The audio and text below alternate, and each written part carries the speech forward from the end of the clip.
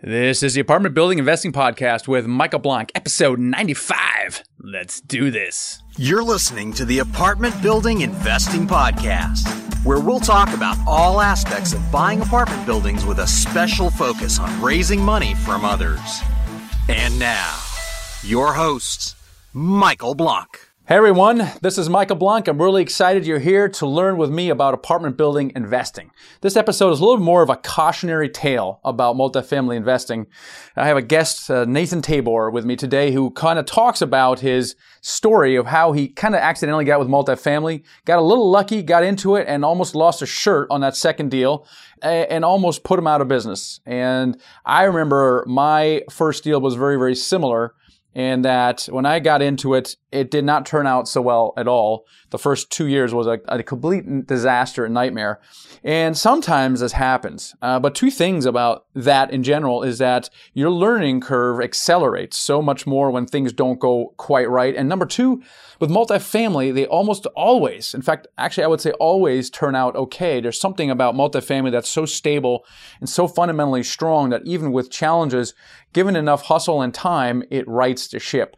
It is really cool. So Nathan talks about his early experiences, kind of why he got started, a little by accident and where it went from there, and the challenges he had and the lessons that he learned from that now made him the full-time investor that he is. And before we get started, I want to let you know that I'm having my second live event, in-person event, coming up April 27th this year of 2018. And what you're going to do in that workshop is going to be, you're going to experience what it's like to do your first deal. So in that 2 days, you're going to work in small groups and you're going to learn and experience what it's like to do your first deal. You're going to be buying a 69 unit in small groups. You're going to find it, analyze it. You're going to make offers, get it on contract. There's going to be some twists and turns along the way under due diligence. You're going to raise the money for it. You're going to get financing for it. And you're hopefully going to close and cash a nice acquisition fee check. So that's coming up April 27th. To find out more about that is themichaelblank.com/summit. It's the Financial Freedom Summit /summit. Or you can go to themichaelblank.com and click on event. And that's coming up on April 27th. So check that out as well. So without further ado, let's get into the interview with Nathan Tabor. Here we go. Hey, Nathan, welcome to the show today. Hey, Michael, thanks for having me here. I appreciate you having me on your show. Awesome. Just give us a quick 2-minute background on you before we get into your story. Yeah, sure. 44 years old, live in a little town called Kernersville, North Carolina, right outside of Winston-Salem. Been married for 14 years. I have a 13-year-old daughter. Grew up in a little town in Owens Crossroads, Alabama. It's a little poke and plum town. By the time you drive through town, roll your window down, poke your head out, you're plumb through town. So a little tiny. But, got involved in various businesses coming out of school. I've owned a car lot, a buy here, pay here. I've owned a media company, email company, consulting, work-life balance type, but got involved in real estate a little over 11 years ago. That's pretty much what I do full-time. Outside, I've got a few other little things on the sides that I do. So it's just been a great 44 years. If I could do some things different, probably would. I definitely would. Try to learn from the mistakes we've made, duplicate our successes, and leave the mistakes to the side.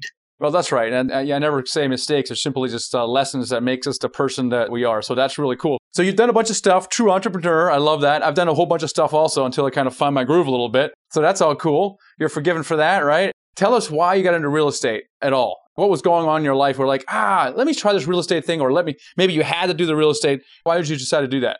I am one that's probably the unique story. I didn't set out to get involved in real estate.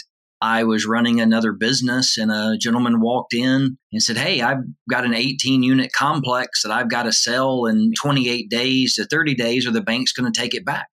I didn't know him. He didn't know me. I still don't know why he stopped by, but he left me the information and I looked at it and kind of being entrepreneurial mindset. I ran some numbers and I was like, well, that sounds interesting. The first 5 banks I went to said no. And these banks, I had done a lot of business with them. They were just like, it's got too much deferred maintenance or it's not occupied, not enough cash. There was some reason they said no. And someone finally said, hey, go down to this small little community bank and talk with Jack Smith. So I called Jack, set up an appointment, and he said, this is 11 years ago. He said 2 things: bring your wife and bring 1-year tax return. Like, that's an odd request, to go meet with a banker. And oh yeah, it was. He sat down at his desk and he asked a couple questions about the apartment, but most of them were about me and asking my wife what type of guy I was. And it's kind of a weird meeting. And all of a sudden, with no warning, he just turns in his chair and his back's to us. So we're sitting across his desk. I'm looking at my wife like, what do we do? Do we get him leave? Do we say something? And about 5 minutes later, he turns around and hands me a letter that states that they can close within the time frame 100% financing and 100% renovation. Bizarre. That's totally bizarre. All around, from how I learned of the deal to closing the deal, bizarre. So you kind of stumbled into the multifamily thing. You were doing a bunch of other stuff. So you kind of stumbled as you said, hey, let's go for it. What happened? I bought 2 houses at the time. My first starter home, I sold it in the house I currently live in. I did have a background. My dad was a painter growing up, and he had done a few minor renovations here and there on various things, but not flipped anything that way. But I knew people in the construction industry and called up and got bids and started renovating. And as soon as we started renovating the 18 unit, there was a 12 unit right behind that originally had been part of the complex and at some time had been divided and sold. And the owner came and said, hey, do you want to buy these 12 units? They're 100% vacant. So I was like, sure. So I went back to Jack and said, hey, could you add these 12? And he said, sure. And we added. And so within the 30 units now, I had a little over $500,000 in the purchase and the renovation budget to do these 30 units. 100% financing.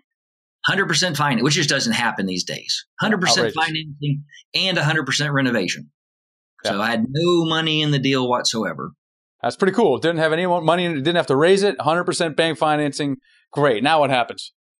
So spent 8.5 months renovating, leasing, but looking back, something that I did that I hindsight was like, wow, this is really smart on my end, but it was just something I didn't think about. I listed the complex for sale about 2 months after I bought, and I put it at a sliding scale and said, if it's 50% occupied and renovated, it's this price. And if it's 60, 70, 80 up to, full renovation. And so somebody came along at the 8.5 month mark when it was about 80% occupied, but 100% renovated, and purchased the complex.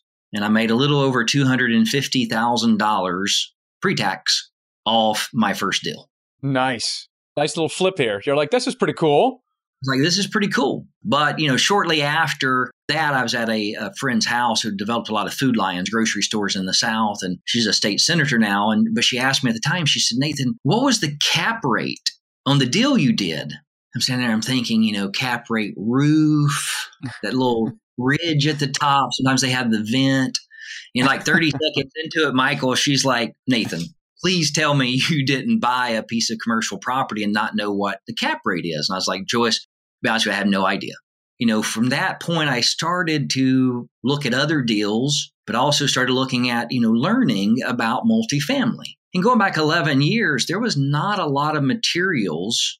There is now, but at the time, there wasn't a lot of materials on buying and selling multifamily. And so the second deal I did, I bought it, $225,000 deal, 24 units. Everything that went right on the first deal, it caught up of all the bad that didn't happen on the first deal and piled it all into the second deal. Well, that's because you didn't learn anything on the first deal. It went so smoothly. So you got to learn something. So what happened on the second one? On the second one, again, it was a Class C property. It was actually 100% vacant.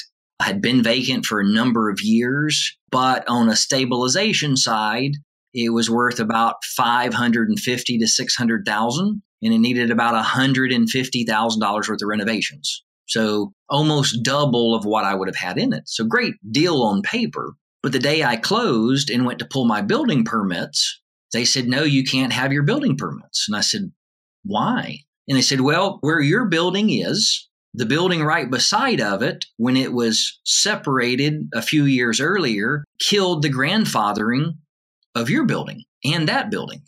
I said, okay, but what does that mean? I mean, I've got a document here from my attorney and I've got a document here from a surveyor that says I'm grandfathered in. And they said, yes, but they're wrong.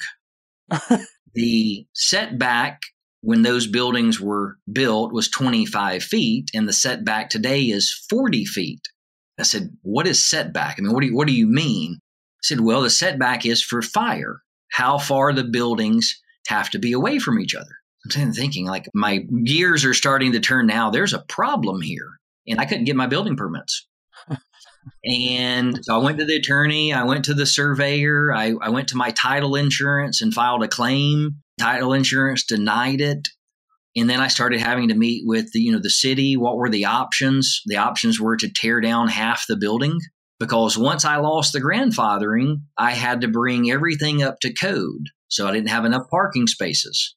I mean, it just quickly became a mass immersion in what you need to know about doing any type of real estate, really, because it could have been a house, it could have been vacant land, it could have been a commercial building.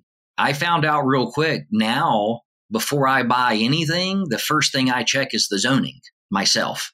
I don't care how big the deal is or how small it is. I go down and get a letter on letterhead, signed and dated, stamped if they will, stating what that property is. So I spent the next 18 months. Of course, I know what happened now, but at the time, it was just disaster written all over it. I ended up buying the building behind me. It was condemned. The people I bought it from were supposed to, have it torn down. They didn't. They skipped and took all my money. So I had to wait 18 months for the city to tear the building down. It had asbestos in it. I mean, you name it, it went wrong. So it ended up costing me personally $150,000 more than I budgeted, and 18 months of misery and stress, because at the time I didn't see that I was going to get out of it. It had, defaulting on the note written all over it. It had, major consequences for me personally. I was paying a mortgage on a property that was 100% vacant, and the bank's calling me every week or two saying, hey, what's going on? And Michael, it was a mess. Yeah, welcome to multifamily investing, Nathan. Ha! Trial by fire, right? I went from being, too big for my britches of like, oh my gosh, look what I did, to I don't know if I'll ever do real estate again. That's right. So what happened? Did it turn out okay, or what happened? Yeah, finally, ended up, I bought 1/10 of an acre for $75,000. Get the setback right, but the 1/10 of an acre had the other building setting on it, so I had to wait for it to be torn down. I had to put in a new parking lot. I ended up having to convert the 24 units to 12 units, so we had to reconfigure all the kitchens. We had to rewire everything. It actually is a complex I still own today, so I kind of learned my lesson on it. I see it, but I partnered with a local ministry who provides housing and educational materials to homeless people or people coming out of jail who've trying to find a job, trying to find their footing. And they run it as a Christian transitional housing facility. That's great. So you're doing some good, and you also have built-in income, which is fantastic. So are you still own it today? You didn't lose it, and it probably makes a little bit of money. Makes a little bit of money, but if anybody hears anything, the money, it was headed down the wrong path. All right. And thankfully, I had the resources and the ability to get it back on the path. And it turned out to be good. It turned out to be a good investment. It turned out to be profitable in the long run. All right. Did you learn your lesson and finally quit this multifamily thing, or did you want more? No, I wanted more. So I bought another. I've done 26 deals now in the last 11 years. Right, great. So why did you keep going? Let me ask you. Maybe, somebody like this guy didn't really learn his lesson. Why in the world did you keep going? Well, for me, I'm a flipper, but I flip in two ways. When you're buying a property that has massive deferred maintenance and high occupancy, you're not going to get a traditional bank loan. You're going to get either a bridge loan or a construction loan, something that has a 12, 24, 36 months term to it, and then you got to pay it back. A lot of my, start out as interest only because they didn't have money coming in. So I'd sit down with the bank and borrow more than I needed to put 6 or 12 months into reserves to cover mortgage, interest, insurance, and that till we got up and running. But for me, I also flip out to others, but I also flip to non-recourse. So I take it from one LLC to another and flip it into my own name, into my own company, but I have still flipped it. And if you do your flipping right, you basically get all your money back that you have in the property, because Fannie or a lot of these non-recourses, they'll do 80, 85% of loan to value. Well, if you've bought the property right, renovated it right, you can get most of your 20% down that you put into it back. That's right. Yeah, that's right. So you're looking for value add stuff. Obviously, you're building massive value and then you're selling it or you're refinancing into non-recourse debt, that's our favorite strategy also. I wouldn't call it flipping though, Nathan, because if you refinance, it's not really flipping, right? You're still holding a bunch of stuff, right? So yes, for me, everybody asks me what I do. I am at heart a real estate flipper, but I currently have 3 complexes, 168 units. Yeah. So I do keep, but I flipped them from one of my companies to another. So yeah, I got to stick with my, That's right. So you can still say you're flipping. Yeah. God forbid that you're known as a buy and holder. Yeah. All right. That's cool. You're going to ruin my whole reputation, Michael. I know. I hear you. All right. So that second deal, obviously you didn't learn your lesson. What was the next deal you did? And how did that turn out? The third deal, I learned about how to vet financials on a complex. I just assumed when the rent roll said that there was $28,000 a month coming in, that there was $28,000 a month coming in. I mean, why would you think different, right? It says this rent roll is certified and it's signed with a date. So I went through the due diligence, so I called all my physical things this time, anything HVAC or zoning or parking lot. I learned my lesson on that side. Now I learned my lesson on the paper side. Michael, when I closed that deal the first month, there were enough people in units to have paid $28,000 a month, but there was only $7,000 that came in. That's quite a shortfall. I learned immediately at that point that a rent roll per state law, per case law, or whatever they call it in the legal system, the rent roll is nothing more than a restating of what's in the lease. So Nathan Tabor lives in this unit. He signed the lease on this date. It expires on this date. And this is how much he should be paying a month. That's all right. It means. Now, did you learn this lesson before you closed or after you closed? After I closed. That's lovely. Wow. Great. So you get into this thing and you get like 3-4 times less than what you think you're getting, which obviously is probably not enough to break even. What did you do? Well, so then, normally we plan for, $28,000. Well, maybe there's a 20% fudge here. So we plan on, taking off $4,000 or $5,000 because maybe people are paying slow or that. But I did not plan on having to cover $20,000-ish out of pocket each month. So basically just had to rework my budget, had to rework my numbers, had to talk with the bank, had to go lower some payments for each month with them, and just learned the lesson again that, you need to know what you're doing. Ended up, it worked out. I did have to sue the guy who I bought the complex from because there were some other fraudulent things that had been done in the packet itself. Nobody ever wins except the lawyers when you sue.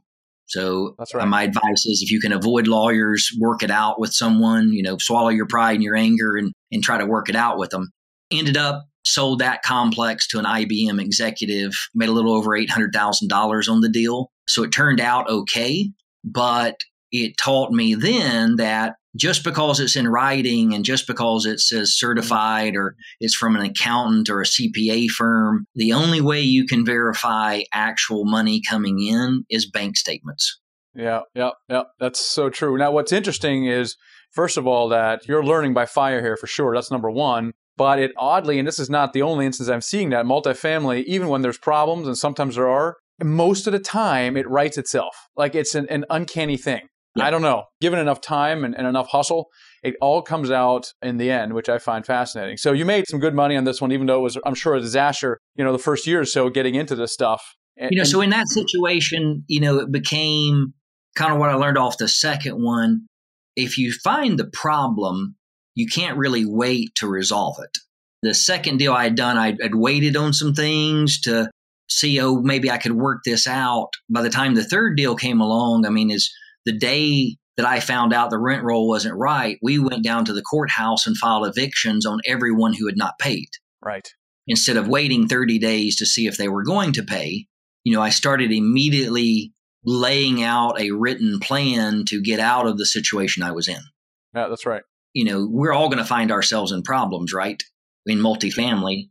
That's no right. Matter what. To some degree or another, and I observed that we learn more when there's challenges, right? It just makes us better investors, right? And clearly this was the case. You got maybe a little lucky with the first one. It's got like having your first kid and it's great, sleeps through the night, never screams, does what you ask him to do. And you're like, this is easy. I'm going to have myself another one. And then all of a sudden the other one comes and like, holy cow, I don't know, not so sure about that. That's why we only had one kid. She slept through the night and we were done. So the good news is you're learning a lot. And I remember I did my first deal and I had both of these things happen on that one deal. And it was like, I'm not sure if this multifamily thing is right for me either. It was like I was regretting the decision because the first 18, 24 months was a disaster, kind of not unlike what you're talking about. And it required hustle and eventually it righted itself. And last year we sold it for twice as much as we bought it for. But holy cow, I mean, I missed my projections by a land mile for the first 24 months, but I learned a lot, right? I mean, that one deal really probably accelerated my learning. It sounds like the same thing happened to you. What are some of the other things some other lessons you learned from subsequent deals that you've done? What you touched on there of, learning from your mistakes and doing that. I mean, that was the biggest thing of, going in and making sure you have good list, that you have what you're looking for. My biggest thing now for me has kind of become when you get that little feeling in the pit of your stomach that something's not right. I used to let I can make this amount of money per month. Cash flow, if it's at 93%, this is what I'm going to make. And I let that override that little feeling that something's not right here in the due diligence, either in the physical side or the paperwork, and digging in to find out. It's, Michael, so kind of like the philosophy or mindset of people today. If we're hungry, we just drive through and get something to eat. And I tell people, I know you do too, from reading your materials and listening to your podcast, you can make a lot of money doing multifamily. You can set up a monthly cash flow that can make you, independently wealthy, that you don't have to depend on anyone else or another job. But if you don't do that foundational work right and get in there and roll your sleeves up and learn the business, it's going to be a long road getting to that monthly cash flow. It was a little bit for you. It sounds like to me, looking back on it, said there's some things you would do differently, and this maybe apply to your entire career. I don't know. But with multifamily, what would you have done differently if you could, wind back the clock a little bit? I do Class C. So I'm doing 35, 40, 45-year-old complexes, normally in I'm trying to think of the right word, it's not the greatest part of town. The thing I would do different would be to found out some of these things beforehand. Sure. Maybe gotten with a mentor or a coach or someone that could have maybe held my hand and walked me through some of these things that were really obvious. I mean, they weren't hidden underneath a rock type thing. These were common knowledge stuff. I just didn't have that knowledge. Right. So that would be the thing I would do different, would be, get my arms around as much as I could or seek advice from others on questions that I didn't know the answer to. Yeah, so knowledge probably would have prevented some of the bigger mistakes. You're still going to make some mistakes, but you tell a mentor and some knowledge would prevent some of the bigger mistakes. Like, for example, verifying income. I made the same mistake, but at least I caught it before closing. I had the same thing. The collections were 50% of rent roll, and when I caught it, the owner said, "Oh, they're going through tough times. They'll pay." I said, "Well, but they haven't." So I said, we can either terminate the contract or you can guarantee me a year's worth of these tenants' rents, and ended up doing that. And at least I caught it, because otherwise it would have been a complete nightmare to do that. So I think education prevents the bigger mistakes. People will still make some of them for sure. Now, let me ask you something though. You must be asking, why were you doing all this stuff? So I know you kind of got pushed into multifamily kind of by accident a little bit, but then after that, it was all your fault, right? It was like totally intentional. I know I'm going to do this again. And then you kind of had problems and you kept on doing. At that point, did multifamily turn into a strategy of some sort? And if so, what were you trying to do? Why were you doing it? Yeah, so, becomes the strategy for me was how many units did I need to create a monthly cash flow that would allow me to live the type of life I wanted to? For me, also, the other strategy on that was how many could I also flip? So I had two running strategies. And it came down to which complex would I sell was whichever one sold first. So if I were doing two deals at the same time, they were both on the market at the premium price I wanted. And if I sold one of them, then the other one went into my portfolio. Gotcha. It did turn into a strategy for you to basically do whatever you want, financial freedom kind of thing. When did you realize that? At what point did you kind of go, this could work? When did that happen? Probably the fifth or sixth deal when I started to learn about non-recourse Fannie type notes that existed out there, the criteria that you had to meet to get into that. I met some brokers who help handle that for you, where they charge you the 1%, and started walking through what type of properties would I have to buy that would meet this criteria. That was really one of the big strategies there was the non-recourse. Right. So the first 5 you did, it's just like you're just flipping. You're like, I'm just going to make some money. Quick money. Yep. Quick money. Just in and out as fast as I could, take the tax hit and use that money. Now, what also at the beginning happened to me, the first 2 deals I did were 100% renovation, was covered by the bank, 100% purchase, 100% renovation. The third, fourth, fifth, sixth, as I started moving down in my deals, the economy started changing and banks started wanting 5% down and 10% down, 15% down to 20% down. So part of my flipping strategy also became to do deals. I either had to flip a deal to generate the income to, pay myself and have money to do the next deal or bring in investors. Now, you've done a lot of businesses in your life, right? And I've done a bunch of stuff also, tried different things. Some worked, some better than others, some didn't. Why do you like multifamily so much? There's 2 sides of multifamily that I've come to enjoy. The monetary side, looking at where can you make money, how can you create monthly income, cash flow that's not dependent on you working 40 hours a week. And real estate really does that. I've got several friends. One of my friends owns over 500 single family homes. They spent like they spent $76,000 last year just in gas and tires and mechanical, keeping their service maintenance trucks up and running, going to those 500 homes. And I'm like, why don't you just sell all those 500, buy a 500 unit complex? You'd save $76,000 in gas minimum. So, that's, the multifamily side. The other is you really get to help people. In the industry, the Class C that I'm in, most of the time we get referred to as slumlords. It's kind of bottom kind of housing, but you can go in and you can renovate the units right. You can do the work properly. You can service the maintenance calls when they come in. You can really help people who are in a, unfortunate or a situation in their life that they didn't ask for. And I always found there was about 10 to 12, 15% of our tenants who they lied to you all the time or they stole the refrigerator. They did. But, 85, 90% of the people who lived in my complex, they were just looking for a safe, clean, reliable maintenance place to live. And at first, I'll be honest, when I got into this, that really wasn't a consideration. It was all, how can I make money? How can I, get the cash flow coming in? And what I found is as I switched my focus to, I want to make sure I service the tenants the best that I can. Michael, you know what happens? You make more money. You make more money because if you care about them, the natural side is they start to care about you. That's an interesting phenomenon. Yeah, it's just funny. When you put money first, you, for some reason, make less of it. And when you don't, you somehow make more of it. It is an odd phenomenon. I've observed that with myself and others as well. You want a better relationship with your wife? Yeah. Put more into her, right? Yeah, that's right. From a human mindset, it doesn't make sense. But the same thing with apartments. If you want better paying tenants, be a better landlord. So you're talking to someone who says, Nathan, this is fantastic. You're a full-time investor. You can do what you want. You can stop doing or keep doing what you want. How do I get what you did? What's your advice to someone sitting there going, I want to do what you do. How do I get started? So, if you've not done it before and you're saying, I want to, define your niche. What type of real estate investing do you want to do? You and I were talking the other day on our first call together. It's like walking into an ice cream shop and saying, may I have a scoop of ice cream? Well, what kind of flavor do you want?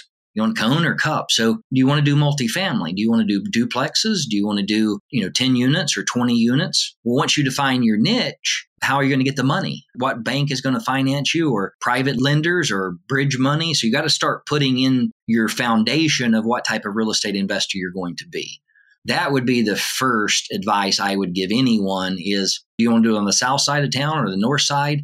Second, then, Michael, put your business plan together, and it can be one page. Before you go talk to an investor and ask them for money, identify what you want to do and where you want to do it. Because if you don't, I'm 100% of the time the investor is going to say no, unless it's your mother and she really loves you, right? That's right. So those would be the first two. Define your niche and define your business plan. People immediately say, well, I want to get to a $5 million portfolio, but you've not done the first deal. Back up a little bit, have your vision in your mind of what you want to do, but do a $100,000 duplex. Buy it, live on one side and rent the other side out. And if you don't have the resources, you don't have the means, do what you can. Michael, too many people say, well, if I can't do everything I want to do, I'm not going to do anything. That in this industry and in life, you're not going to get anywhere. You got to start somewhere and build up. I mean, you didn't start out doing what you're doing today. It's taken hard work and dedication and time and planning and strategizing and at times partners. A lot of people don't want any partners because they don't want to share the income or the revenue. But sometimes you have to have a partner to get a deal done. That's exactly right. A lot of different things we can do. I think the main thing is you really got to get started with something. And there's something powerful about that first deal. I remember when your first deal, you said, hey, immediately you bought the 12 unit next to it. And I think that first deal is so powerful that your advice about at least buying a duplex actually accelerates the process considerably. Because what happens is when people know that you're actually buying something, even if it's only a duplex, you become a magnet for other deals. Yeah. Oh, the broker saw that you bought something. Well, I'm going to recommend this guy here. You also become a magnet for money, right? Because people's like, well, this guy's buying stuff. Well, I want to participate in that, right? So really, the focus should be for everybody to focus on that deal. It doesn't matter what income you're trying to replace or what portfolio you want is, hey, let's just talk about your first deal. Yep. Talk about the first deal, but know what that first deal is. That's right. So when you're talking to someone, I want to do a $50,000 deal or a $200,000 deal. The worst thing to do is to call up a broker and say, I'm looking for a deal to buy. Do you think they're going to spend much time looking for something for you? If you call up and say, I'm looking for a duplex to a quadplex and I've got $150,000 to invest and I want to do it in this area, that broker is going to go to work to find you a deal. That's right. Yeah. If you try that on the broker, the first script you just provide, they'll ask you for a proof of funds within like the first 60 seconds. And that'll be the end of that conversation. Exactly. They're done. And so then you as a person, as a quote, real estate investor, you feel deflated because you're like, oh, well, they didn't buy into what I want to do. But how could they buy into what you wanted to do when you didn't tell them what you wanted to do? You gave them the 30,000 foot perspective, and everyone has that. I meet people all the time who want to be a real estate investor, but they can't tell you what they want to do, where they want to do it. They don't have an investor packet. They don't have a business plan. I got lucky. I'm blessed, if you want to call it that as well, to do a deal like I had done. But I also had a track record with, at that point, 18 or 19 other businesses. But even at that, Michael, I had one business. We ran $80 million gross through one bank in 6 years on an online business that I owned part of. And they told me no to a $250,000 deal. Amazing. So I was told no by 5 banks that I had done serious banking with and had a record of successful businesses, and they still told me no. So even though I had my niche and I had success in other businesses, then I had to go find a bank that my niche matched up to their niche. So just because you go to one bank and they tell you no, and you've got a good plan, go to the next bank and the next and the next. If you've got 15 banks in your area, go to all 15. Because hopefully one of those banks also has been in their meetings going, hey, we want to do more of this, and it matches up to what you want to do. So I love that you have this freedom to do what you want. I can sense you still like the art of the deal in itself, but it does free you up to do other stuff. What are you really excited about right now? The passion for me at this point in my life is helping others. And specifically based on my story, money doesn't solve problems. Money is a tool that you can use to make your life easier at times. But if your focus becomes money, it won't be long before that's all you're focusing on. That unfortunately happened in my life. And I try to live as a Christian. I try to be a godly man. But that, Michael, that really consumed me. And I kind of became one of those where people say, well, if that's a Christian, I don't want to be one of those. And that was me. People complimented me by saying, oh, you'd make a great attorney. They didn't mean that as a compliment. It was because I could argue and I could win the battle, but I was losing the war. So one of my big focuses now is kind of work-life balance, going into corporations or one-on-one, coaching, consulting, or, giving information out for free of make sure you have the right balance in your life. If you're a Christian man, then be a Christian man first. Serve God, serve your family, serve your wife, serve your family, then serve your business. Kind of like that earlier, if you treat your tenants right over trying to make money, you're going to make more money. And so if you want to have, happiness and peace and joy and harmony in your life, but you're not doing things the way they should be done, you might get those for a moment or a season, but you can't maintain them. And that was me. I would find moments of happiness or stability, but it didn't last because it was based on money. And it's common sense. I mean, put your phone down for 30 minutes a night, turn it off, put it in a drawer, and spend time with your wife and your kids. It's amazing what it does for your relationship. Life balance is a challenge. Even people who have, covered their expenses, they love it. They love it so much and they just keep doing more and more. And they realize that if they don't do more, well, they're not going to make more. But at one point, what difference does it make, right? So especially for entrepreneurs, this is a real challenge for us, right? Because we know we can always do more, but then you lose sight of why we do this in the first place. So it's an interesting problem that we have once we achieve a certain amount of financial freedom is actually doing that what's really important to us.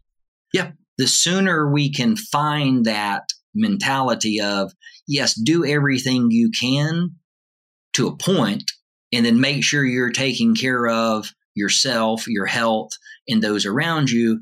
And if you're a Christian, your relationship with God. And it's amazing how, as you do that, how much more productivity you get on your work site. Yeah. Because you don't have all this chirping and noise of, why don't you spend time with me? Or why aren't you doing this? Because you're doing those things. It's even hard to explain. By putting things in the right order, you remove so much stress and anxiety and things that go on normally because you're doing them the right way. But from the entrepreneurial mindset, I've been there. It's like, no, I got to do this. At 10 o'clock at night on a Friday night, I've got to be on my phone because an investor might call me or somebody might email me about a deal. You know what? Looking back over the years, how many times at 10 p.m. on a Friday night I got a call or an email about a deal? None. And if I did, it wouldn't have hurt to waited till Monday morning because they had turned their phone off for the weekend anyway. Yeah, it's good to have this kind of perspective, Nathan. Thank you for reminding us of that. How can people connect with you if they want to find you? Yeah, so my website's pretty easy. It's my name. It's Nathan, Nathan, Tabor. That's TAB as in boy, OR.com. Got some various information there about my personal story and some of the speaking and consulting I do for businesses and individuals. I thank you for sharing your experience, your lessons learned, and your perspective on life. So thanks again, Nathan. Yeah, thanks, Michael. I appreciate all you do and all the good education you give to people out there. So I really enjoy these interviews, guys, because I'm learning just like you are. I love learning from people who have done things, and every time I have one of these, I learn something, right? So, Nathan's story is fabulous because he just kind of did stuff. I think there's a lot of, he probably would do some things differently. One of us is he would probably do some education to prevent some of the bigger mistakes. And that's why we have online courses and coaching to kind of help with that. But the bottom line is this, yes, you should get those things, but it should not be so that you're not taking action. There's course junkies that just take one seminar after seminar and they spend thousands, tens of thousands of dollars. And at one point, you got to stop learning and start doing. Okay, so I definitely encourage you to start to learn and educate yourself, but at one point, you just got to start doing. Now, in Nathan's case, he didn't do any kind of learning at all. He learned on the job, and he made some major, major mistakes. I did the same thing early on as well, especially on the restaurant side. If you heard my story, major, major, massive mistakes on that side. And so he probably would do that again. But the thing I like about Nathan, he just kind of did it, right? He saw an opportunity and he just kind of went for it. He just walked through these open doors. And sometimes, God just opens these doors and, who am I to close them, right? Yes, you have to use some discernment, but really there's a door and an opening. Why don't you just go walk through it until it's closed? And that's kind of what Nathan did. He kept walking through these doors. And yes, he made some mistakes, but the thing I really like about multifamily is it has a tendency to work itself out, obviously with some hustle, but the business is so stable and so strong that with some effort, you can right the ship. And that's what I really, really like about it. And that's what happened in Nathan's case as well. It's just things turn out in the end with multifamily. So I really want to encourage you, yes, there's a cautionary tale here. Everything's not going to be hunky-dory all the time, but really, the probability of success with it is very, very high. I see this over and over again, especially when the people's first deals don't work out kind of the way that they planned. The second thing is, and I didn't even prompt Nathan this, but he talked about the first deal, and you guys hear me talk a lot about the first deal, and because it's so true, it's this universal phenomenon that I call the law of the first deal, which says you do a first deal of any size, including a duplex, you'll be financially free in 3 to 5 years. And Nathan talked about that. He goes, my gosh, before you give up, go ahead and do a duplex, do something, okay? Because it starts you on that track and it triggers the law of the first deal. So really the key lesson is, yes, you want to quit your job, you want to shore up your retirement, whatever your goals are, but really, really, really focus on your first deal. This is why we focus everything on our educational platform on helping you do your first deal. That's why we have the Syndicated Deal Analyzer. We have the Ultimate Guide to Buying Apartment Buildings. We have coaching if you need that as well. But we really focus everything on your first deal, because I know if I can help you do your first deal, not only do you not need us anymore, but you're literally 1 or 2 years away from quitting your job. And I see this over and over again. So I'm really, really excited about the possibilities for multifamily for you.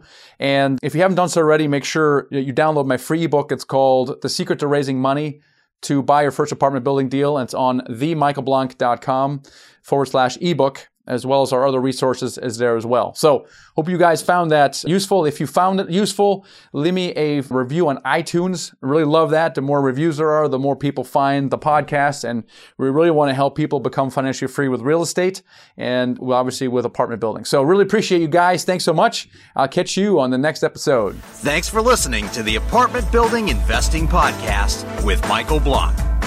For more free podcasts, articles, and videos, go to themichaelblank.com. There, you can also download the free ebook, The Secret to Raising Money to Buy Your First Apartment Building. Till next time.